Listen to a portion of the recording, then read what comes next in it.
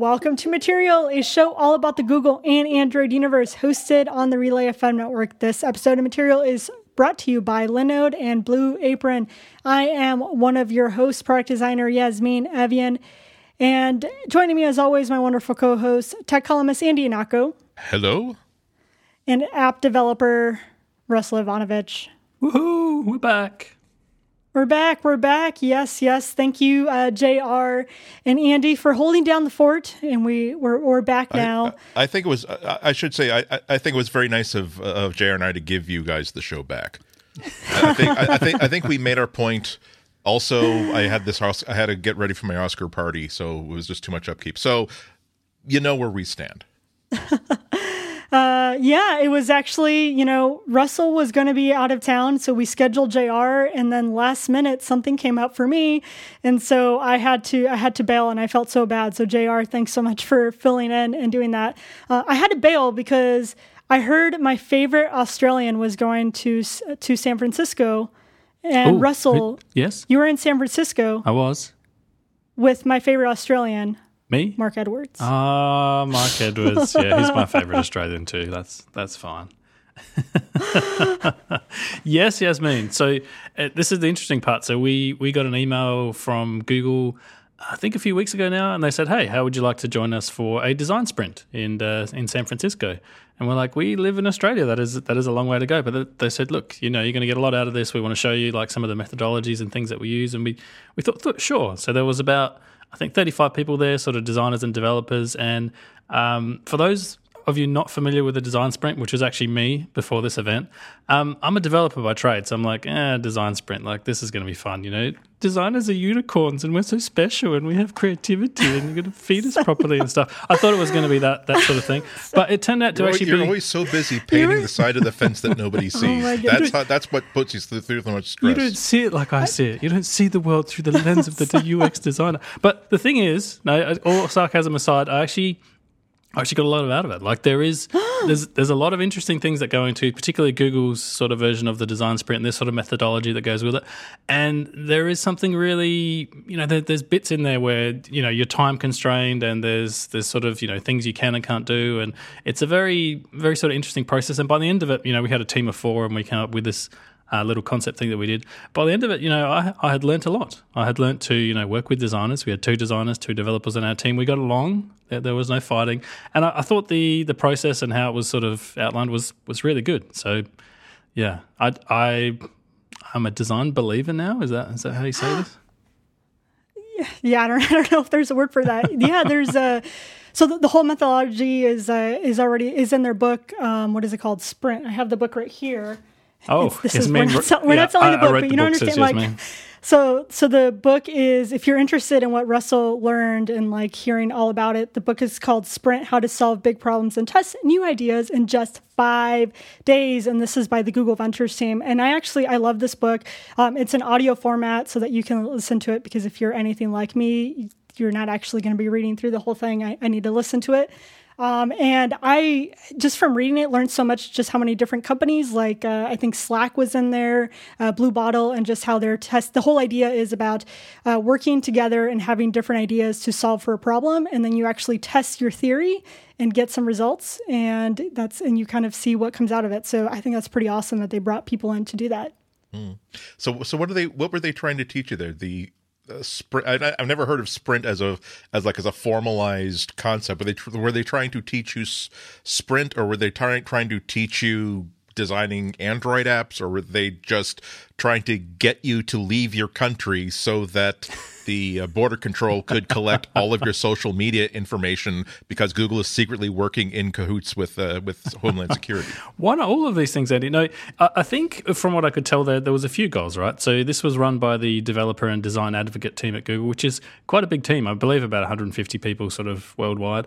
And their primary goal is to make, things like Android apps better. Like that's their job. They want to see like amazing looking apps. They want to see material design. They want to see even things like material design taken to the next level, more customized and individualized to each app. And I think that was part of it. They called a whole bunch of designers in there, some of whom don't really design for Android, and say, hey, look, you might not know that Android has moved a lot in the last, 5 years since you saw Android 2.3 and it had a menu button and a search button. And it looked, horrendous, let's be fair. And now it looks like this. And these are the kind of things, users expect. And these are the kind of animations and sort of, there was a whole talk about, animations and various timing flows and things that you could tell that Google really takes that seriously. I think that was part of it, is to try and educate designers that, hey, you need to take your Android design game to the next level. But the other part of it is they seem to have this 5-day sprint methodology, which I guess they are trying to encourage other companies to use. I don't know the reasons for that. It could be like an academic pride thing, like we came up with this thing and we'd like everyone else to use it. There could be some nefarious purpose behind it, Andy, where if you use it on the 5th day, you suddenly become like a Google convert. I will say the 2 other Australians that I travelled with, so Chris and Mark, both designers, both iOS users and sort of, staunch iOS users, both came away using an Android phone and are still using it, I believe, to this day. So maybe just that was the end goal. I don't really know. Or maybe they decided to just get a burner phone for going through the borders. That's something I'm deeply, deeply, deeply considering. Yeah, I think I can hear so many of our listeners who work for large corporations suddenly just involuntarily shudder, saying, oh my God, one of our managers is going to hear about this, buy the book, and then to make us more productive will make us go through a week-long training course that puts us 2 weeks behind on our projects. I will say to those people, so the whole idea. No, I won't. Okay, don't do the design thing, Yasmin. We know Yasmin's a designer. She's going to tell you this is the best process on it. I think I've worked at huge corporations before, right? I've been the little cog in the giant machine. I think your job, employees out there, is to make your managers find out about this and get them to send you on the Google thing for a week, because there was a few people there that are like, I came because this is awesome. I just get to not work for a week, and I'm like, oh, well, that's nice.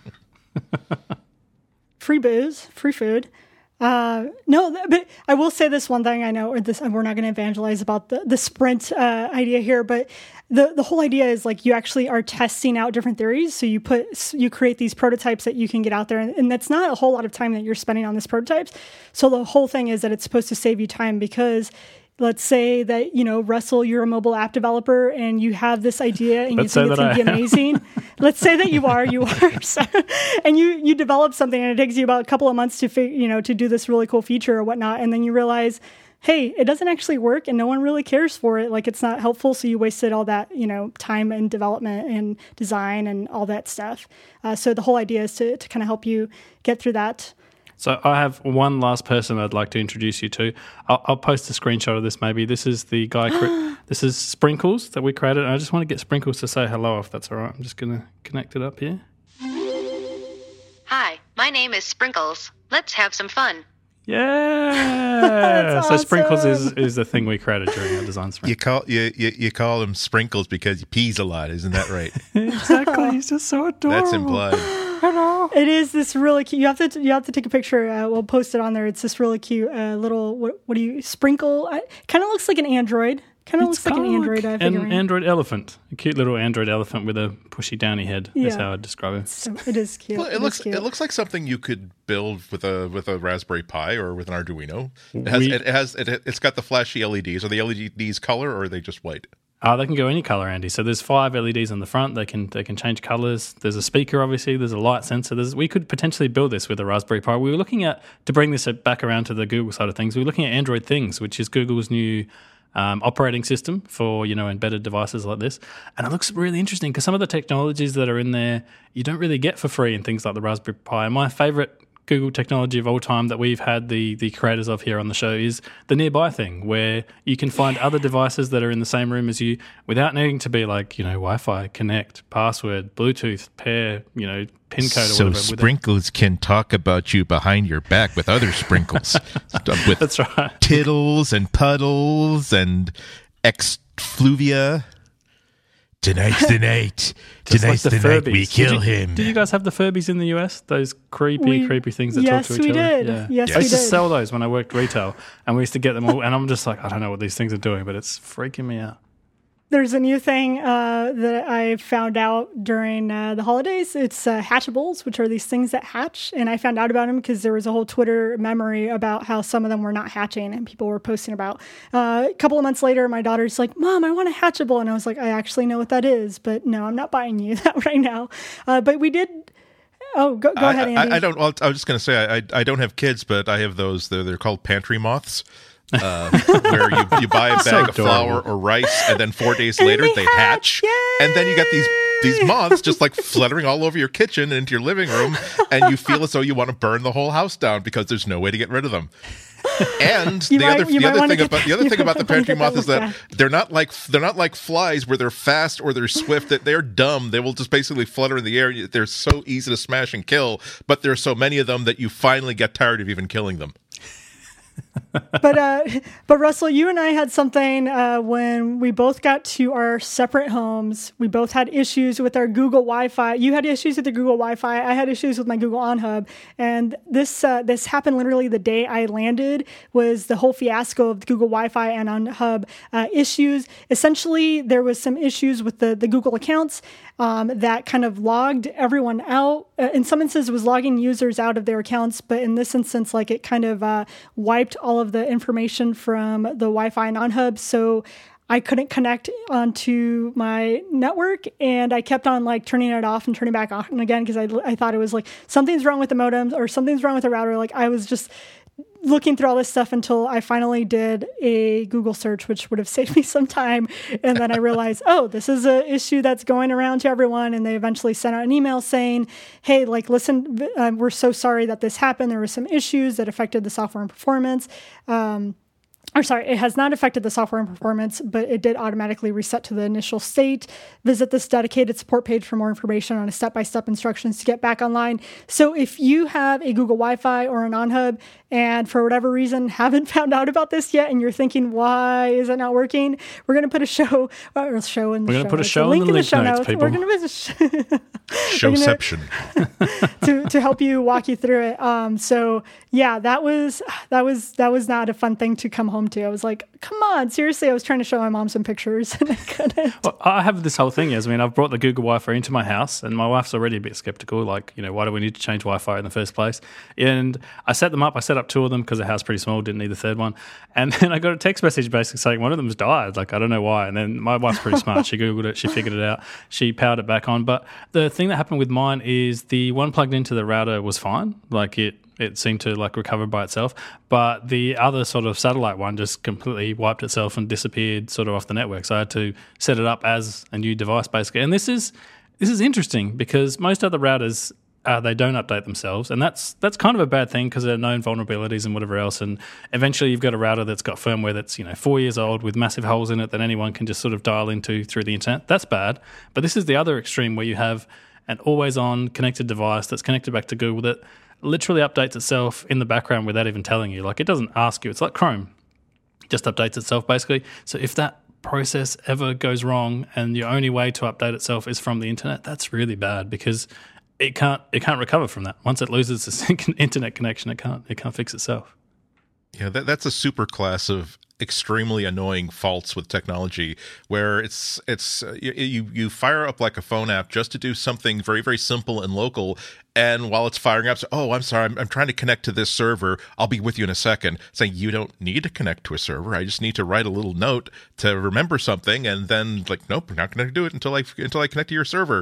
It's like, why just if you do nothing, you'll be doing things perfectly, but you're trying to make me super happy and you're making me very, very angry. Yeah, no internet connection. That does does make you upset. It does. I will say though, overall, I'm really happy still with the Google Wi-Fi. One thing that I realized on this trip, Yasmin, that I had no idea was a thing is you can dial into its admin interface from anywhere on the internet. You don't actually have to be on the Wi-Fi. I'd always just assumed that you had to be connected to the local network to do all the administration of all the devices. Yeah, there was actually a fun thing. Before I boarded my flight home, I got a notification. It was like, your network has gone offline. And I'm like, oh, okay, well, hopefully it comes back online when I land. So it's funny, it will like notify you and stuff. So I have to ask this question, Andy. Like, Yasmin's always been a Google shill, let's face it, Google fan from the start. I'm now a Google shill because they flew me out to San Francisco. They, put me up in the Hotel W. It was very nice. Like, I'm a complete and utter sellout. Andy, I hear that Samsung has potentially invited you somewhere. They have invited me to travel to New York City at my own expense, taking an overnight train.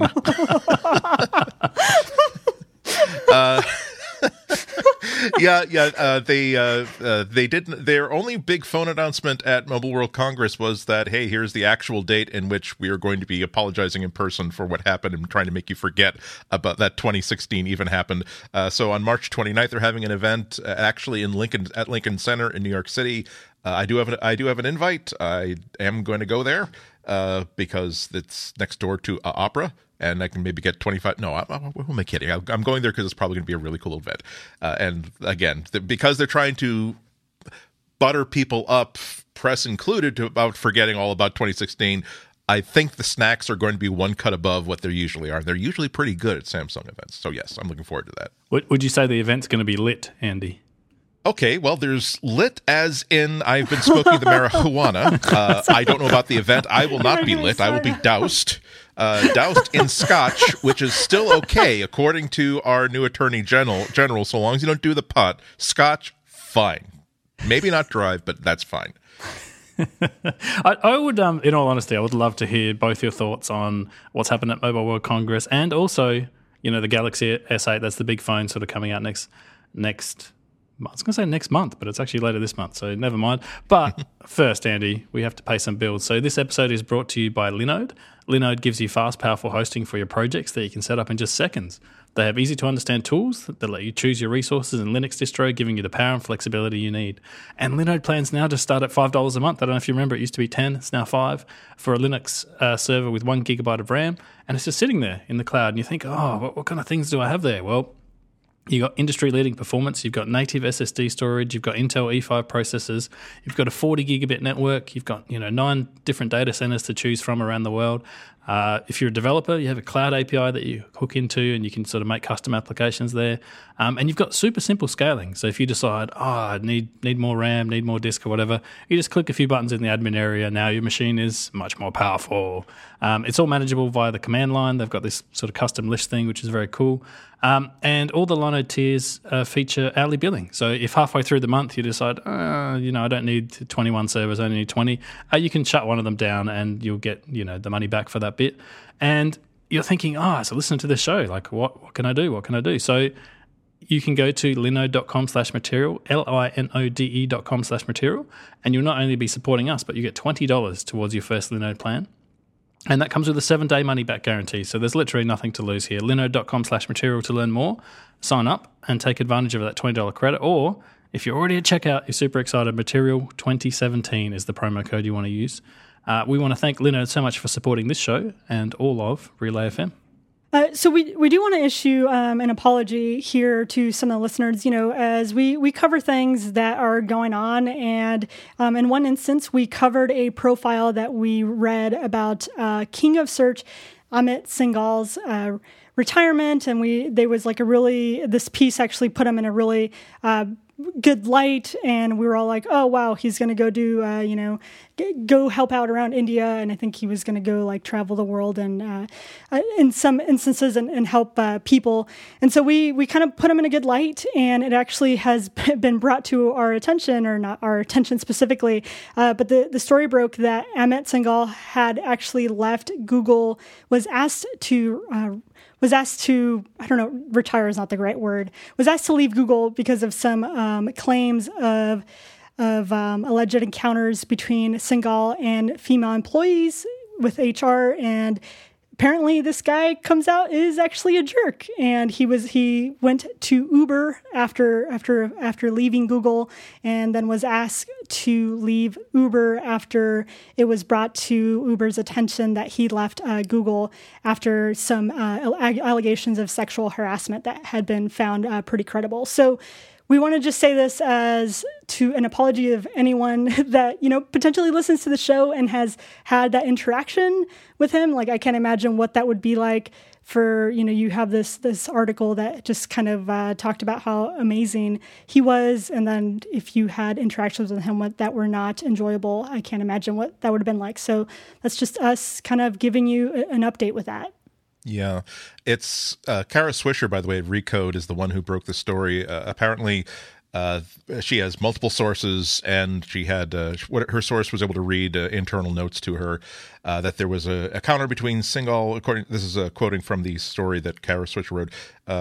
According to multiple sources and internal notes read to me, after discussing the claims of an alleged encounter between Singal and a female employee, first with former Google HR head Laszlo Bock and also Google CEO Sundar Pichai, the top person, that's my editorial comment, in late 2015, he denied those claims at the time. He also apparently stated a number of times that there are two sides to every story. However, sources said that Google was prepared to fire Singal over the allegations after looking into the incident, and they would not have fired somebody who was so important to the company if they weren't sure of what they had figured out. And the fact that he resigned meant that they didn't have to do so. So it looks like either explicitly or he was smart enough to figure out that, okay, I can either be fired publicly or I can just quote, retire, unquote. The female employee who filed the complaint did not work for him directly, but worked closely with the search team. Another quote here: she did not want to go public with the charges, which is apparently why Google decided to allow Singal to leave quietly. So yeah, I mean, it's so illustrative. I'm speaking only for myself here. It's so illustrative of what has to be understood about harassment and the bad things that people. Again, these are accusations, so as a journalist, I have to sort of back off of saying definitely, with regret. It doesn't mean that he wasn't a smart guy. It doesn't mean that he wasn't critical to developing important technologies. It doesn't mean that the work that he did merited respect. But I'll only speaking for myself, that means that I can't really think of him as the person who was the godfather of search, the person who holds these patents, the person who was responsible for doing good software, because when the number one thing in my mind is he harassed female people under his employ, okay, there is no number two I'm interested in. So yeah, no, I completely agree. There's probably nothing else that I have to add to that you two haven't already said, I think. And it's good to, inform our listeners of that as well, in case, they heard the first story, but perhaps, didn't find the second. So in a lot more happy news, I guess, Mobile World Congress is currently on.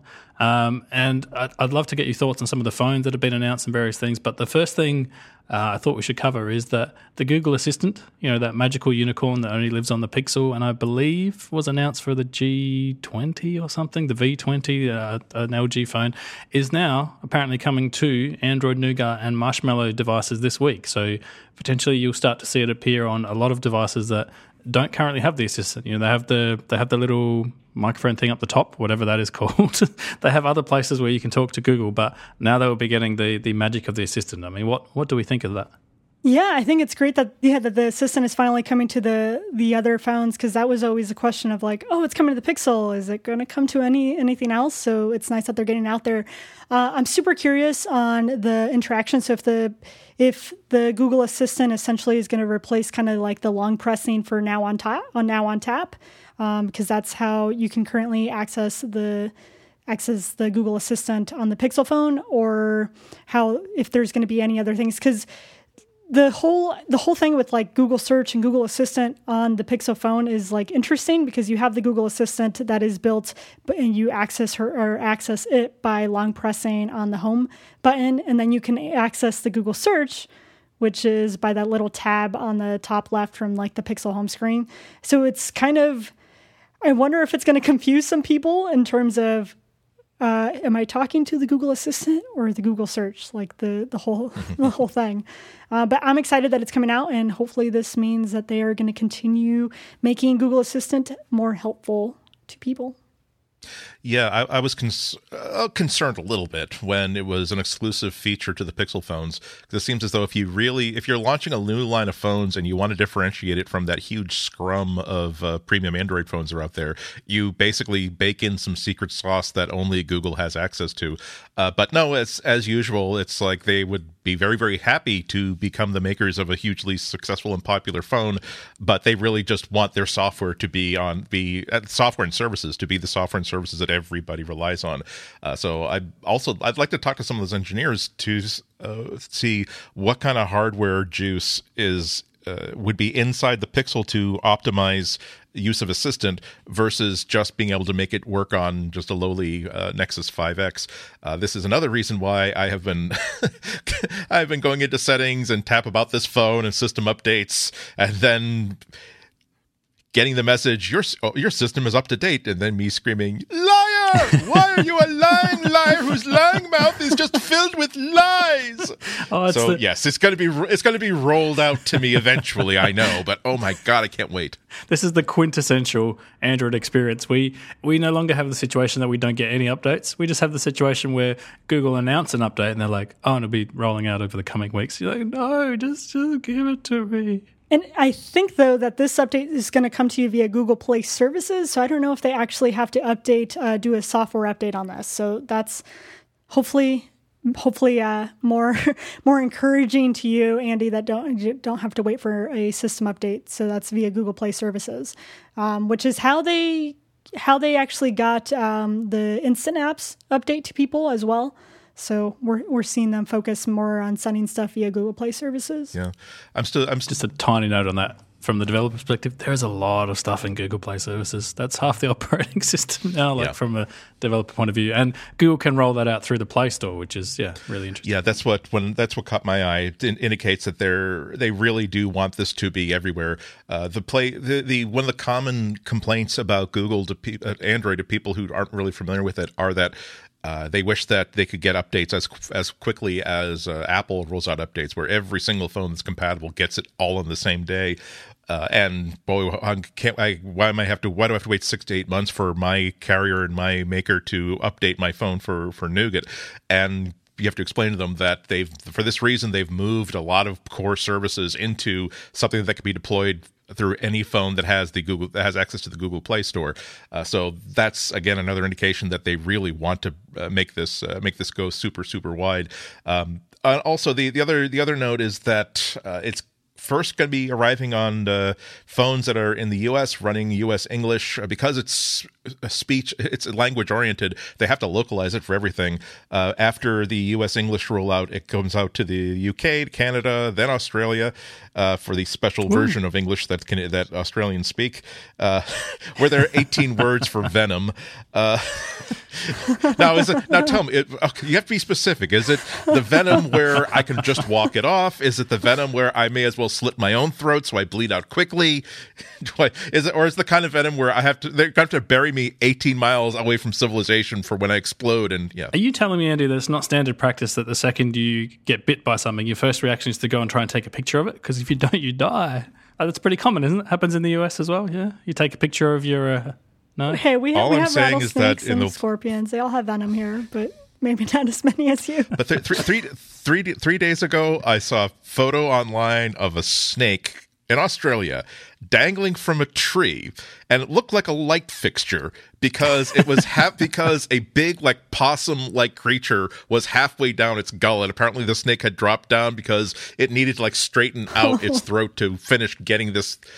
So I'm just saying, it might be a while before I accept any invitations to speak in Australia. Look, in its defense, possums are delicious and they are super annoying. I guess they're our equivalent of your raccoons. They look perhaps a little bit cuter than raccoons, but they fight just as badly. I don't know if they go through your bins, but they're really annoying. So more power to the snakes. But I guess one of the other big news, coming out of Mobile World Congress, that is really hard to say, by the way, is the LG G6. I guess that was the big sort of flagship home phone, and bigger in a lot of ways because they've actually made the screen slightly taller. It goes almost edge to edge on the sides. There's tiny little, bezels at the top and bottom. What do we think of the, the 18:9 aspect ratio? I guess 2-to-1 if you want to do the maths. Yeah, it's really great. It's part of every single phone this year is they're trying to make this bezel as small as possible because they know that people want larger screens, but they also want smaller phones, and that's a really easy way to do it. 18:9, that is 2-to-1, so that is as wide as you can possibly get without getting into Cinerama or VistaVision. And it looks like a really nice premium phone. They've switched to a 2-camera setup, one wide, one tight, kind of like the way that the iPhone 7 Plus works. It's got micro SD that supports cards of up to 2 terabytes, so that should do me. I'm looking for a phone where I never have to. I download every podcast so automatically, and I never have to delete it. Ridiculous! No, I've got. I love my 5X. What are you using 2 terabytes on your phone for, Andy? Okay, I'm not. See, I'm not using 2 terabytes. I'm using 32. I just want to make up for every every month that says, "I'm sorry, someone tried to send you an 18-character text message, and there's just not enough storage left to actually receive it." It's when you have 2 terabytes, that means that you are shooting 4K video because you got enough room for it. It means that you maybe leave your laptop at home because or leave it in your overhead bin because you just wanted a movie to watch and you got plenty of room to put a movie on your phone. It just means not even knowing where the feature for deleting something off your phone is because you never use it. It is a nice looking phone as well. I was looking at the front of it, and it looks actually pretty slick. And I do like that it doesn't go edge to edge. So a lot of the times when they go to the edge of the glass gets to the corners of the screen, it can actually easily break, because when phones fall, they hit the edge and the whole glass just shatters. So hopefully you can still get a bumper on that thing, because as everyone knows, Yasmin likes to carry at least a bumper on her phone. But it does look, the front of it does look pretty nice. Yeah, and just the more room for software stuff as well. I've seen sort of people reviewing it, things like that, where they have 2 apps at the same time, which was always a bit of a funny feature in Android. It's yes, it's possible. Do you need it? Shrug, who knows? Here it is. But on that slightly taller phone, you do get, slightly more sort of app in each space. So it almost starts to make sense. You could do some pretty cool things where you're browsing Twitter and reading Slack at the same time. What do people do? You maybe watch a video in one and you do something else in another. Or you're just you're traveling somewhere on bus or on public transportation, and you just want to make sure you keep an eye on where you are and how close your stop is, so you can still be reading your Kindle book, but still know that I've got 8 minutes until I need to jettison, punch out. Yeah, that's a good idea. So you could have a map and potentially a book as well, and you can just monitor the two. I think it's cool. Apparently LG has stripped back even more of their interface. They've always been sort of fairly lenient with it in the last few years. Gone are the days of their super over the top, Android reskins, and apparently this one is less of a reskin as well, which I think it's kind of cool. I mean, overall it looks like a pretty decent phone. Yeah, and it's price premium as well. The other big phone is the Huawei P10. Every time I've held up a Huawei phone, goodness gracious, the build quality is absolutely up there. The level of thinking and the engineering is also way up there. They don't go for, we're going to put in this weird feature just so that we can have an exclusive that no one else has, which is something that Samsung still kind of has a love for. And the other thing is that they're often not available in the United States. They're going to sell it to everybody, every market except for the US market. And apparently that's true of the P10 as well. I'm sure they're going to have something exactly like the P10 for the US market, but oh goodness, hopefully soon. So they seem to have made a whole bunch of improvements over last years, and just absolutely where it counts. They've added more application RAM. This has 6 gigabytes of application RAM, which I can't think of another phone that has that much. Usually 4 gigs is about the normal. More internal storage, about 128 gigs internal storage. They've done a bunch of improvements to the cameras. Now I think that the 20 megapixel camera is new. They had this idea of ganging that with a 12 megapixel lens that's a little bit faster, so that it can figure out which lens is going to be the best one to take the picture at the time and then pick the right one. But also they've changed the lens so that it's much, much faster. It lets in a lot more light, so hopefully you don't have to go to high ISOs as quickly.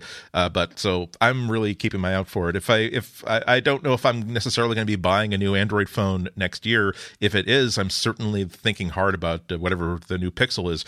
But I like what I've seen with the LG G6. I like what I see with Huawei's P10, and this is why I switched to Android a few years ago, to have this many great options and trying to decide which of these features are significant to me. I will say, as one tiny little aside, I wish I'd taken out stock in something like the Sony camera division, because they must be loving this. They're like, all phones now come with 2 cameras, so for every smartphone we can sell you 2 sensors. Genius, Sony.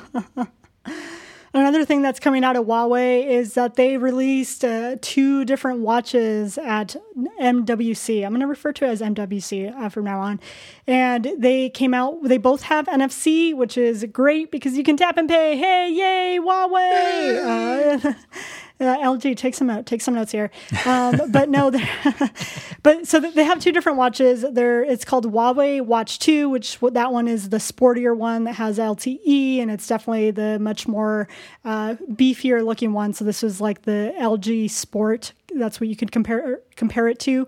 And it has, GPS. I believe it has a heart rate sensor and 4 gigs of storage. Sorry, does not have 2 terabytes of storage there. Can't store your podcast on there, Andy. Yeah. But this one definitely looks much more like a sporty version, and they have some cool bands that have different colors. And then they came out with the Huawei Watch 2 Classic, which this one does not have the LTE, I believe. But it does have NFC, and it has the leather band, and it just looks a little bit more classic. I'm kind of bummed out with the Watch 2 Classic look, only because the last Huawei watch was like really sleek around the edges and look a really kind of modern, kind of almost like the Motorola, feel. But this one, they went with the more traditional look. So although I'm happy that they got NFC, so you can do, Android Pay on both watches, it's just not for me. I don't know if there's a watch for me this year. Well, I mean, I just like the way that this device could integrate with online services, particularly in Asia. I mean, we're all looking forward to the Huawei Wristwatch Weibo client. Yes, I made all that up just so I could say Huawei Wristwatch Weibo web client. Sorry. Yes, but it's good to see Huawei move forward on their watches. They're the ones that make you wonder. Okay, so why is Apple saying that a stainless steel watch is incredibly tricky and expensive when Huawei makes these really cool, almost like Omega looking watches that aren't terribly expensive? It's really cool stuff. I think that I'm with you though. It's I got to have NFC. I think I'm still waiting for, before I upgrade my Moto 360, I'm looking for something that is definitively better, not just a little better, but same size. It's got NFC. It'll run Android Wear 2.0. Another stupid update. I got an update to the Android Wear app, of course, like on my phone, and I'm like all excited. Oh my god, does it have the Moto 360 version? No, it doesn't, even though but Play apps. It said the description said and brings more notifications, and you lied to me. Why? I will say this for people that do like the more traditional watch look, the Huawei Watch 2 Classic might actually be for you, because I think it looks. It kind of does look like a regular watch. Like, that's not really my style, but people that are looking for more of that might be something of interest. So. Just because it's not for me doesn't mean it can't be for you. That's all I'm saying. we should throw a tip out to Huawei or other manufacturers who might be listening. I reckon if you can make a really elegant sort of small watch for like the small wrist, just charge $100,000 for it and get Yasmin to buy it. Like you only need one customer, and you just need one customer. just direct to the person who wants it. I mean, I kid. A lot more people want that sort of style of watch. I find it really bizarre that they're all like LTE, GPS. I'm like, just make it small. Just make it small. I think it depends on how long their development process is. It seems like they're still in the track of let's make feature. They still don't know how to convince people that they actually want a smartwatch, let alone need one. And it just seems clear to me that the first company that will really, really crack Android Wear is the one that says, we don't care what this does, so long as a woman can wear it. And so, okay, and let's make sure it has NFC too, because that's nuts not to have that. But we will forego a super great screen. We will even forego like being able to use it to time your marathon splits, so long as it runs Android Wear 2.0 and women can and will want to wear it. And I think that's not even women, it's just, I've heard a lot of people when I was complaining about it on Twitter, they're like, a lot of men come out and say, yeah, we really just want a small watch. Like they have small wrists too. So, everyone. I mean, the watches are so big that I guess in comparison, everyone's wrists are pretty small. Yeah. Well, but it just bothers me because I think this is the one product category that really just the hardware excludes 50-point-something% of the population. Yep. And I know that this is mostly technology constrained, but it looks like a problem that Apple thought it was really important to solve that problem. I really wish that an Android manufacturer would say, we got to solve this problem as well, because it makes everybody look really bad. Speaking of people looking bad, we were talking with JR last week about Motorola's had some pre-announcements, and I got their Moto G. I got one of their cheaper Motorola phones, confusing my head with the Moto Z, saying that, oh, and look, it doesn't have those pogo plugs for the clip-on Moto mods that they introduced with the Moto Z last year. Of course, I got the letter wrong because Motorola did announce that phone, but they also announced Moto mods for the Moto Z. So they're still very much alive. They seem to think that's still a good idea. We'll talk about ideas where that the idea makes sense, but we've yet to see the public say, yes, we love this idea, we will buy your phones. So they announced that there's going to be a hardware mod for Amazon Alexa. I don't know. I wasn't able to find out what the hardware does to make it work with Alexa. I assume that it will. It's a piece of I assume that the hardware helps it to engage always-on functionality. A few more battery mods. Obvious. There's a gamepad mod, so we'll make it more like a game controller. It will also include its own battery. They're also promising, quote, at least, unquote, a dozen new mods every single year. So, okay, let's see if they sell more than a dozen mods a year first before you get that ambitious. And as part of this, they're showing off a whole bunch of concepts that have not been announced yet, but they wanted to show off what they could do. There's one that has a photo printer, a module for interacting, kind of like it's a Lego module that will make it your phone work kind of like the compute module in Lego Mindstorm. So if you want to write apps for it that control Lego motors, a charging station, and then Motorola being Motorola, they're going back to the desktop dock concept. They're the company that a few generations ago had those. You could dock a line of phones. You could dock inside something that looks like a laptop and benefit from a full-size screen, full-size battery, and full-size keyboard. Okay, so they're showing off as a concept a dock you stick it into that gives you a desktop Android experience. Android Nougat works great as a desktop operating system, but once again, this is a great idea, that the idea of having a phone you will also use as your desktop PC, another idea that kind of makes sense, but no one has shown any excitement for it yet. Hopefully they'll be the first one to break through it. And that is why we need 2 terabyte micro SD cards. Everyone. Fine. Hey, that's fine. That's more storage for me. And while we're on that flight, to Google I/O, and you're like, oh well, geez, I'll just read the in-flight magazine now because I've already played my 8 songs that are available. Oh, no. I will say, oh, I'm sorry. I would tilt the screen closer to you because I'm now on season 3 of Game of Thrones on the same phone, but. Again, you were offended by the concept of my having this much storage on the device. I don't want to offend you further by hour number 3 of us being stuck on the tarmac, you having something to watch. That's fine. Are you going to Google I/O, Andy? Did you get your ticket? I'm not going out of protest. Protesting the fact that it would cost me a couple $1,000s to go, and I don't have that to spend to go to Google I/O. Well, hopefully I can help you out with something. Is that this episode of material is brought to you by Blue Apron, the #1 recipe delivery service that has the freshest ingredients. For less than $10 per meal, Blue Apron delivers seasonable recipes along with fresh, high-quality ingredients to make delicious home-cooked meals. Blue Apron's mission is to make incredible home cooking accessible to everyone while supporting a more sustainable food system, setting the highest standards for ingredients, and building a community of home chefs. Each Blue Apron meal comes with a step-by-step, easy-to-follow recipe card and portioned ingredients that can be prepared in 40 minutes or less, and they will take care of you.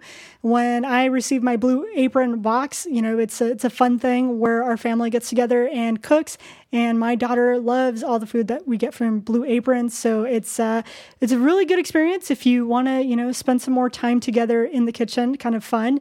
I'd say the only sad part is that you don't because they send you all the ingredients that you need. You can't ask Google Home, hey, what can I use to substitute for X ingredient that I'm missing? So it kind of takes away that fun bit a bit. But you get a variety of recipes each week, and they don't repeat within a year. Some of the recipes that they have spicy shrimp coconut curry with cabbage and rice, chipotle glazed meatloaf with crispy potatoes, and a green garlic pesto pasta with romaine salad and creamy lemon dressing. Man, reading all those makes me hungry. And Blue Apron delivers to 99% of the continental U.S. There's no weekly commitment, so you get deliveries when you want them, and their freshness guarantee means that every ingredient arrives ready to cook, or they'll make it right. Check out this week's menu and get 3 meals free with your first purchase, including free shipping, by going to blueapron.com/material. You will love how good it feels and tastes to create incredible home-cooked meals with Blue Apron, so don't wait. Visit blueapron.com/material. And we want to thank Blue Apron for support of the show and Relay FM. Blue Apron, a better way to cook. So there's announcements. There's more things that we can be spending our ad money on. There is, that Google has announced. Yes. Some of us can spend our ad money on. There's something called YouTube TV, which something ESPN, American networks, yawn, cable. But there are YouTube Red Originals, which I literally have only just heard of today and might have to go and have a look at that. Apparently available in Australia, but everything else is America. So to make up for that, I just want to end that previous thing and just rub it in our listeners' faces that I got a Google I/O ticket, and I believe I'm the only one here, possibly the only one, in the entire audience, judging by my Twitter stream. So if you didn't get a Google I/O ticket, I mean, I feel for you, but haha. I can neither confirm nor deny anything. You don't want me to say this because this doesn't make you look very good, but you told me that you actually pulled some strings to get 2 tickets, chiefly because you like to put your bag on the empty seat next to you. So those of you who wish you had access. My laptop's heavy, all right? Hey. I don't think there's anything wrong with that. It's a very heavy 15-inch, laptop that you can't store that in the overhead locker. It's too precious. It needs its own chair. Well, I hope that your little hat is going to learn a whole lot about Android Wear 3.0. I hope your little hat is going to understand Google Web Services so much that they can actually improve its own product better than any of our listeners can. But while you only are God can judge you. Fun only God can judge you, Russell. Everybody can hate you, but they can't judge you. But they will be hating you. It's true. Google enters. I don't apologize. Sorry, Yasmin. I just want to say I don't apologize. Having a ticket's awesome. Sorry, Yasmin. I want to hear all about this American TV service. And listeners, he was also pretending that ESPN is not God's gift to the sports appreciating human being. That's what gets me. Right, what is it's an institution. It's like, hey, look, there's the Statue of Liberty. Let's spray paint a mustache and eyebrows on them because I have no respect for America. Well, okay. YouTube so Google TV, enters the commercial TV streaming biz with YouTube TV. All major broadcast networks plus dozens of popular I'm as cable mad networks. as him as you are, listeners. Lineup looks as slick to thin. Wait, what? Lineup looks as thin to start. Dozens include some good ones. Disney. Yeah, my daughter's going to like that. ESPN for all your sport needs, USA and FX, but mostly sports channels. No CNN, no HBO, Food Network, Bravo, TBS, etc.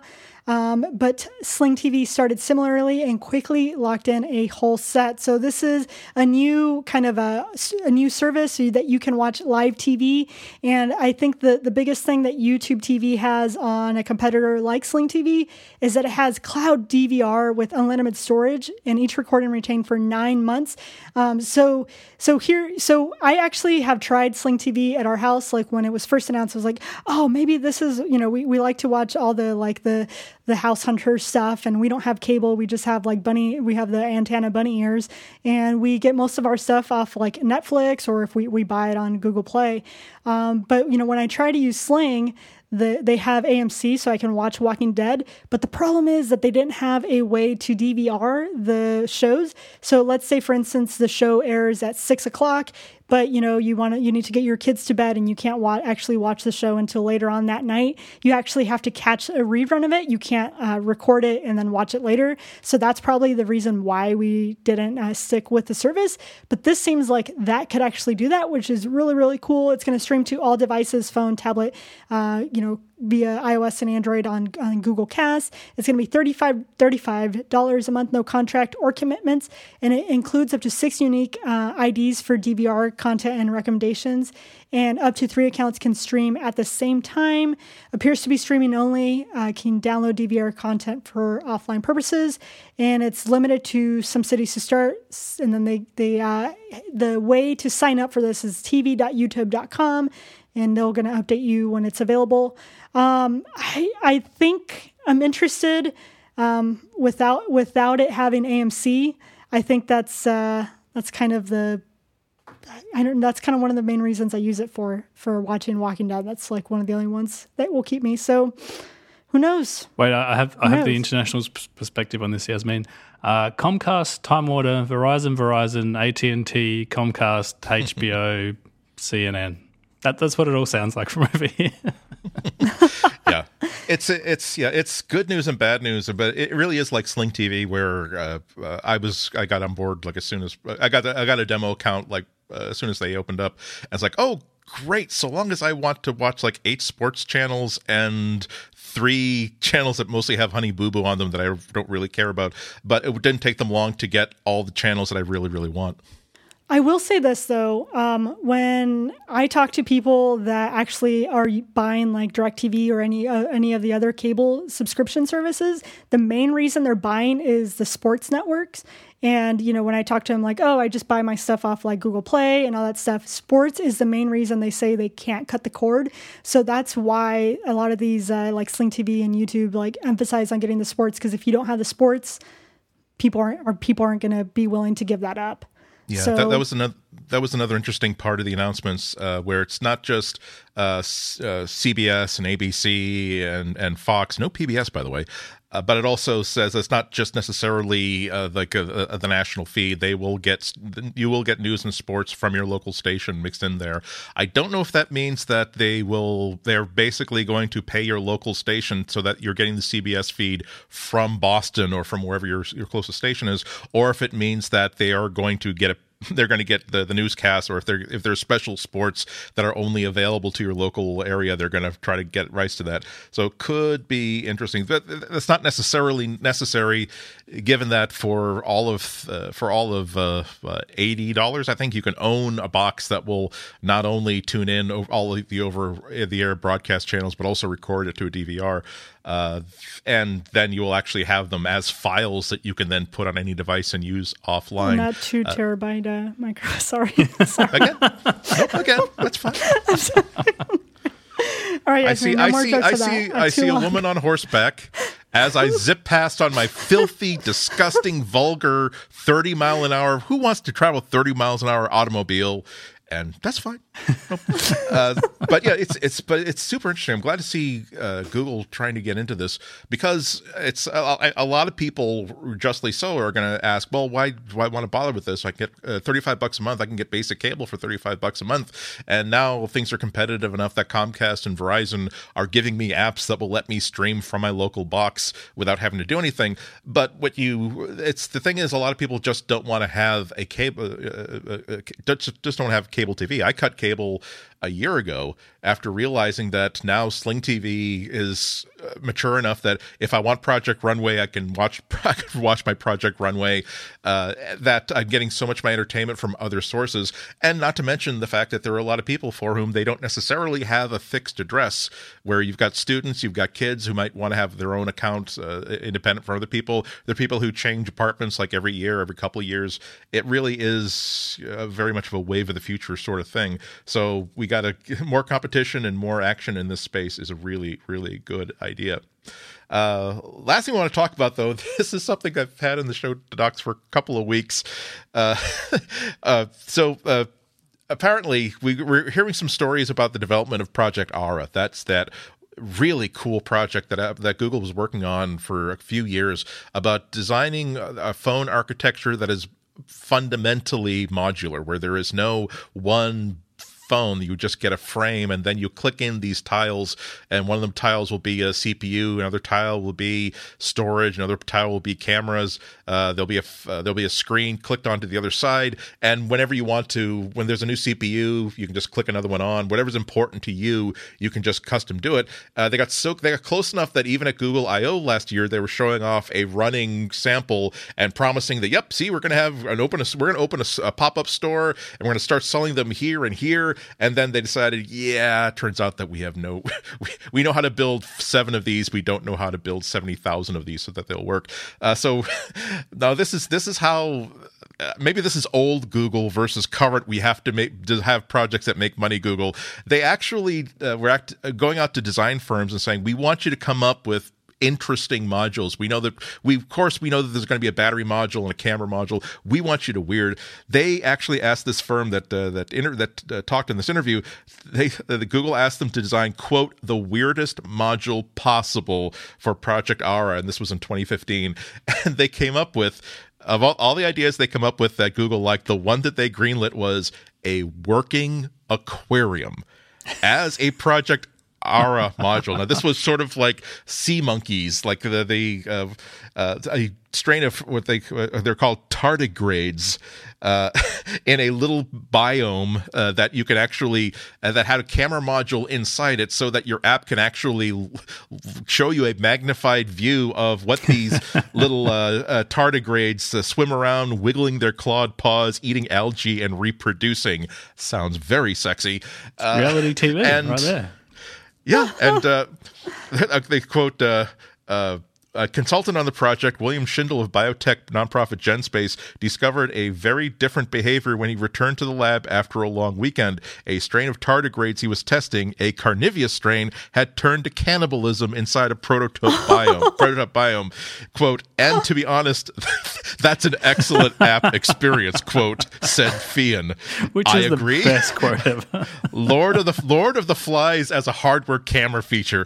God bless Google. God bless them for underwriting this, and God damn the entire world for not appreciating this project enough to say, we want like a gladiatorial microbiology combat coliseum inside your phone. Would you spend money for that? I sure as heck would spend money for that.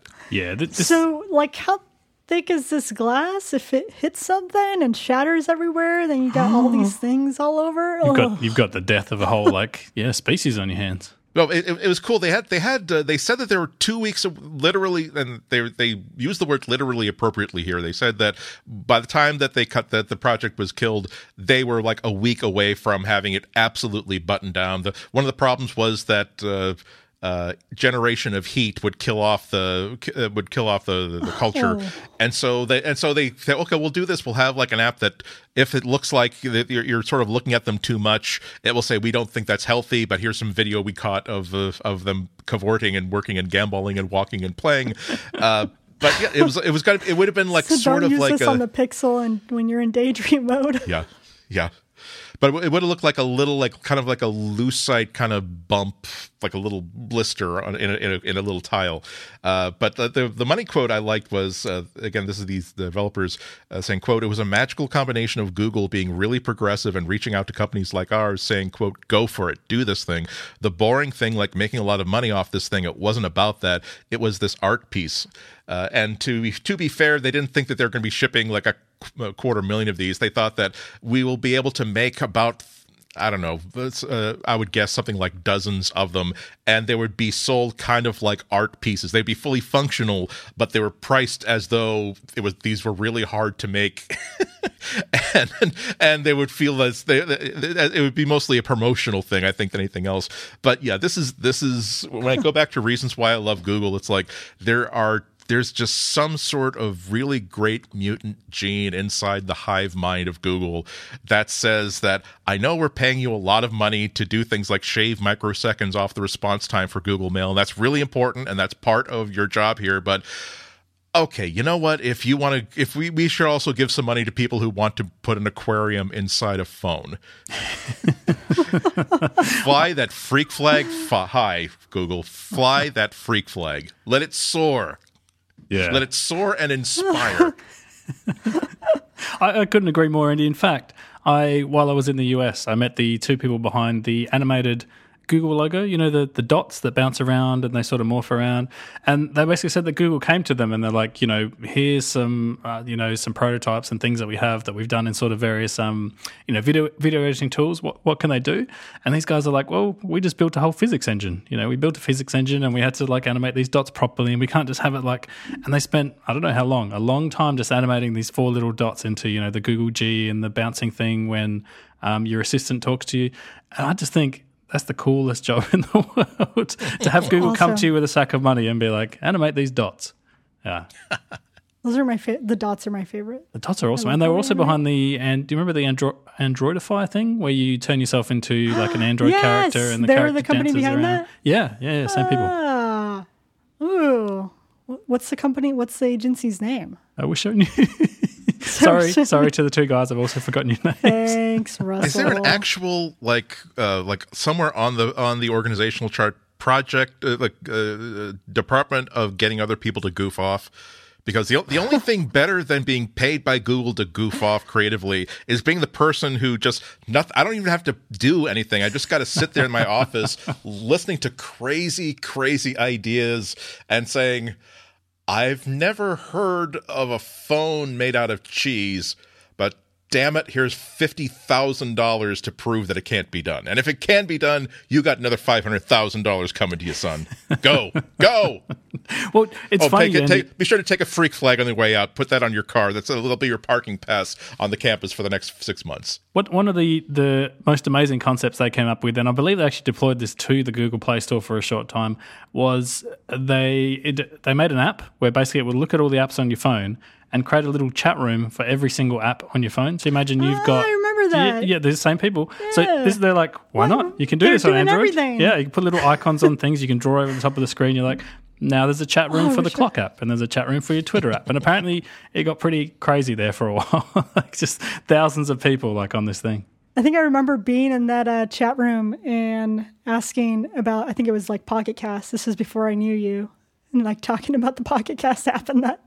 I wish I could remember the app name because that was like a fun app because, yeah, essentially you created these chat rooms for the apps that are on your phone. So, of course, if it was like Twitter or something or one like Chrome, it's going to have a lot of users, but then you could always find the one that's like maybe the indie app that not a lot of people use. So you have only a few people and you're like, oh, like people that like the same things I like because they have this app installed. Oh man, if I remember what that app is called, I'll put it in the show notes because I guess it's not active anymore. I don't use it. I'm not sure. I think it's been shut down, but we'll try and find it. And we want to thank everyone for listening. Andy, where can people stay connected with you and find out what you're up to?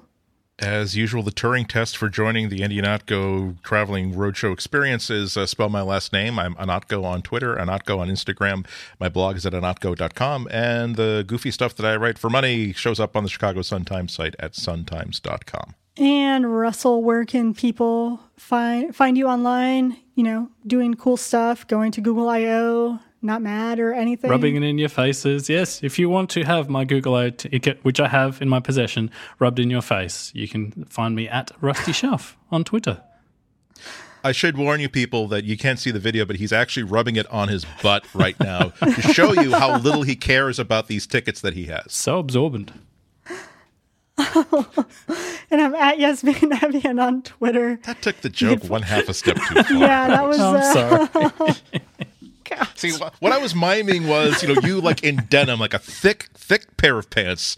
Like, ooh, look, I've got a pair and you don't. You're the one who put the... Okay, we're done. Sorry. Wow. I'm just not even going to close out the show. Bye, everyone. I'm just kidding. You can find me at Yasmin Evian. I wish you could see. I wish you could see Russell's face right now because he is bright red. I don't think I've seen him this bright red ever. Could be the spider bite, though. Could be the spider bite. We don't know. We'll see if he comes back next week. If not, I guess we're looking for a new co-host. You can find me at Yasmin Evian on Twitter. Find us on the web at relay.fm/material. You could also find the podcast on Twitter at Material Podcast. Send us feedback, materialpodcast@gmail.com. I want to thank everyone for listening. Until next time, stay material.